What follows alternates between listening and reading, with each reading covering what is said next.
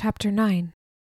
The chit-chat faded until every cheek, woman, and spiffy man was studying me. Men wore black jackets over black dress shirts, women black dresses that clung to their bodies. Mom wasn't at the party yet. I pushed down my growing panic. Carper scanned my dress and nodded in approval. "You look like a cupcake?" My pulse rose. "Don't say sexy or I'll heave."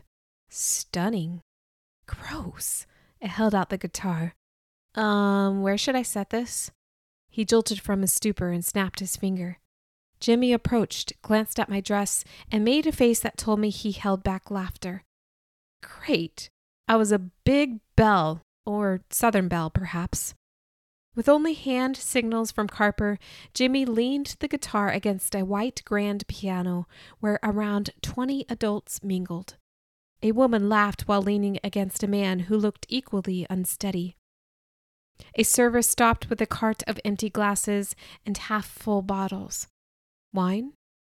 "No, thank you." If Moon City allowed teens to kill each other, I supposed they wouldn't care if a 17-year-old drank. Still, I'd rather focus on walking without falling on my face.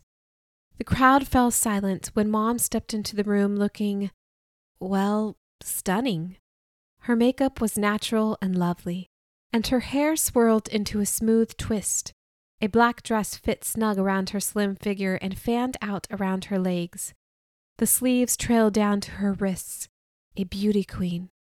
Carper kissed her hand. "Lovely as usual." Mom withdrew.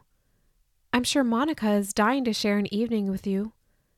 Carper and Mom glanced at the woman who I'd noticed leaning against the man and now was whispering in a different man's ear. Carper frowned. "Let's eat." He directed us to a table long enough to fit the entire party. I sat to Carper's left and Mom to his right. Monica sat at the end of the table. Servers entered with trays in their hands. Saliva pooled in my mouth from the intoxicating smell. A server set a plate in front of me decorated with salad, pasta, meat, and little black things in the shape of pearls. Across from me, Mom bent her head in prayer. When Carper started eating, I hovered my hand over 3 forks. Mom lifted her head and picked up the first one to her left and used it for her salad. I picked up the middle fork and went straight for the meat. Tender, but too gamey. "Bahar," Carper glanced at Mom. "I see your daughter doesn't pray before her meals." Mom winced. "You know as well as I do that Losaris on earth don't always practice the holy words." Would all conversations involve everything I hadn't experienced in life because Mom wasn't around?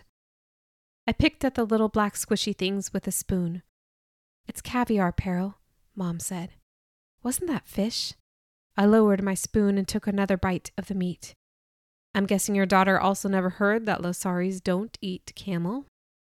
I stopped mid-chew, gagged, and spit it into my napkin. Maybe I was eating the hump. A flush crept along Mom's cheeks as she took a sip of her wine. "I'm guessing, Carper, that you never learned that either." Wait, was Mom saying that Carper was also Losari? "Getting a little snarky, are we?" Carper asked. "I'm only matching the cards you're laying down."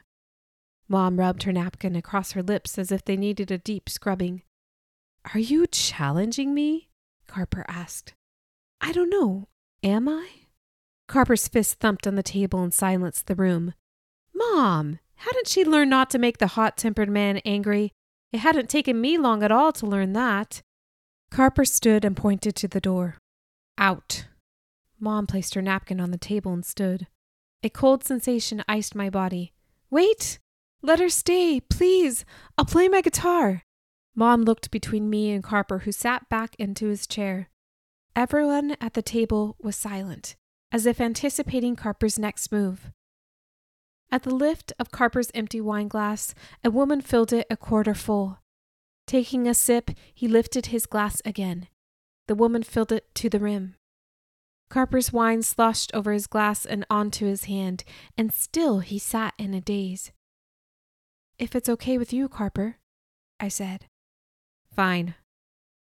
All eyes glued onto me and Mom as we walked toward the guitar. Halfway there, I tripped over my dress. The party gasped. I caught myself and waved. I'm okay. I smiled and turned around to let out a grunt. It figured the don't look at me sort of girl had to be the center of attention. You're doing great, Mom said. I leaned closer to her. What was that? With Carper. Mom put a hand on my back. Just play. I picked up the guitar. Jimmy sat out a chair for me that faced the party. When I sat, my dress puffed up. The guitar in the lap settled down the material. I strummed. Wrong frets.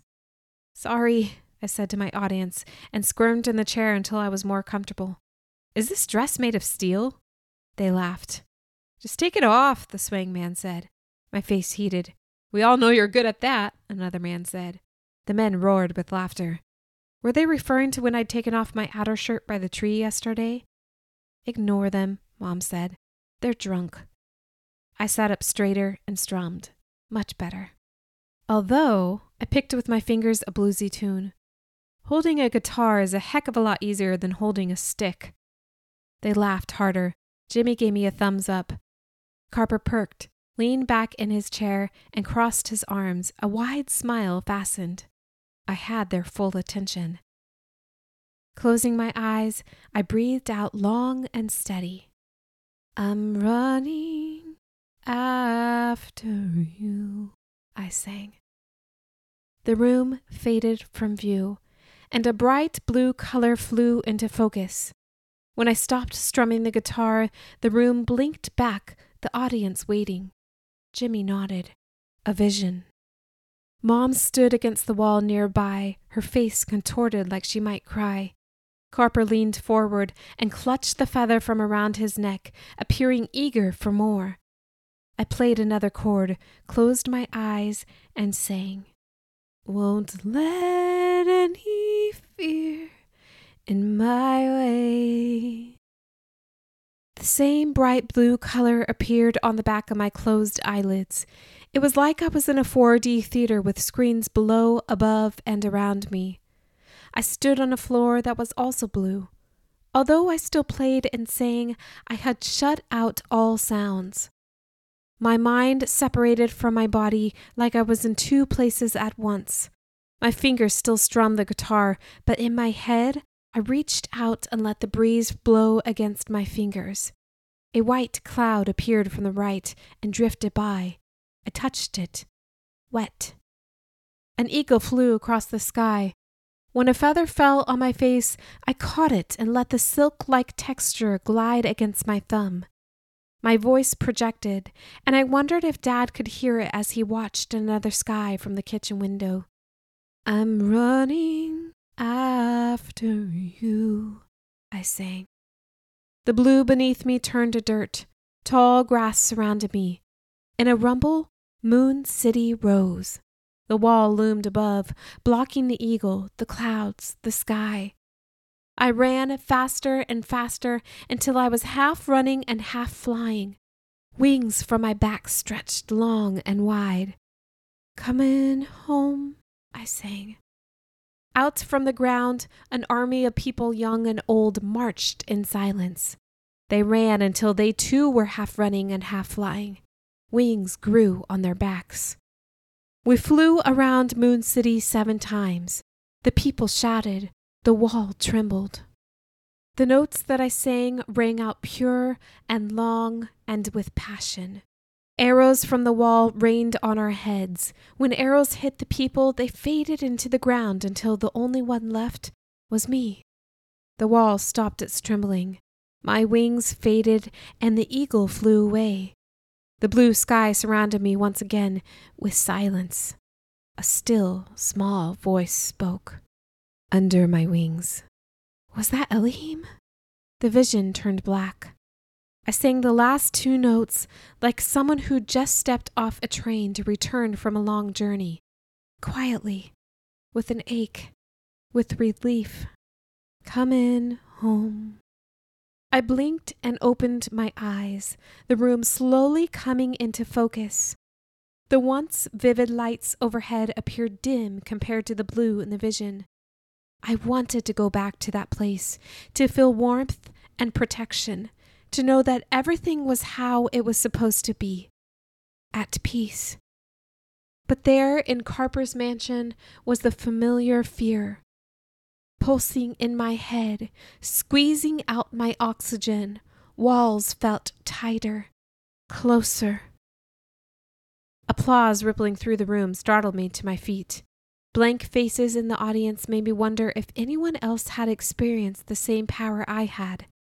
Mom approached me and leaned close to my ear. I saw the vision, and so did Carper. When I turned my direction toward Carper, I met his fierce eyes staring me down.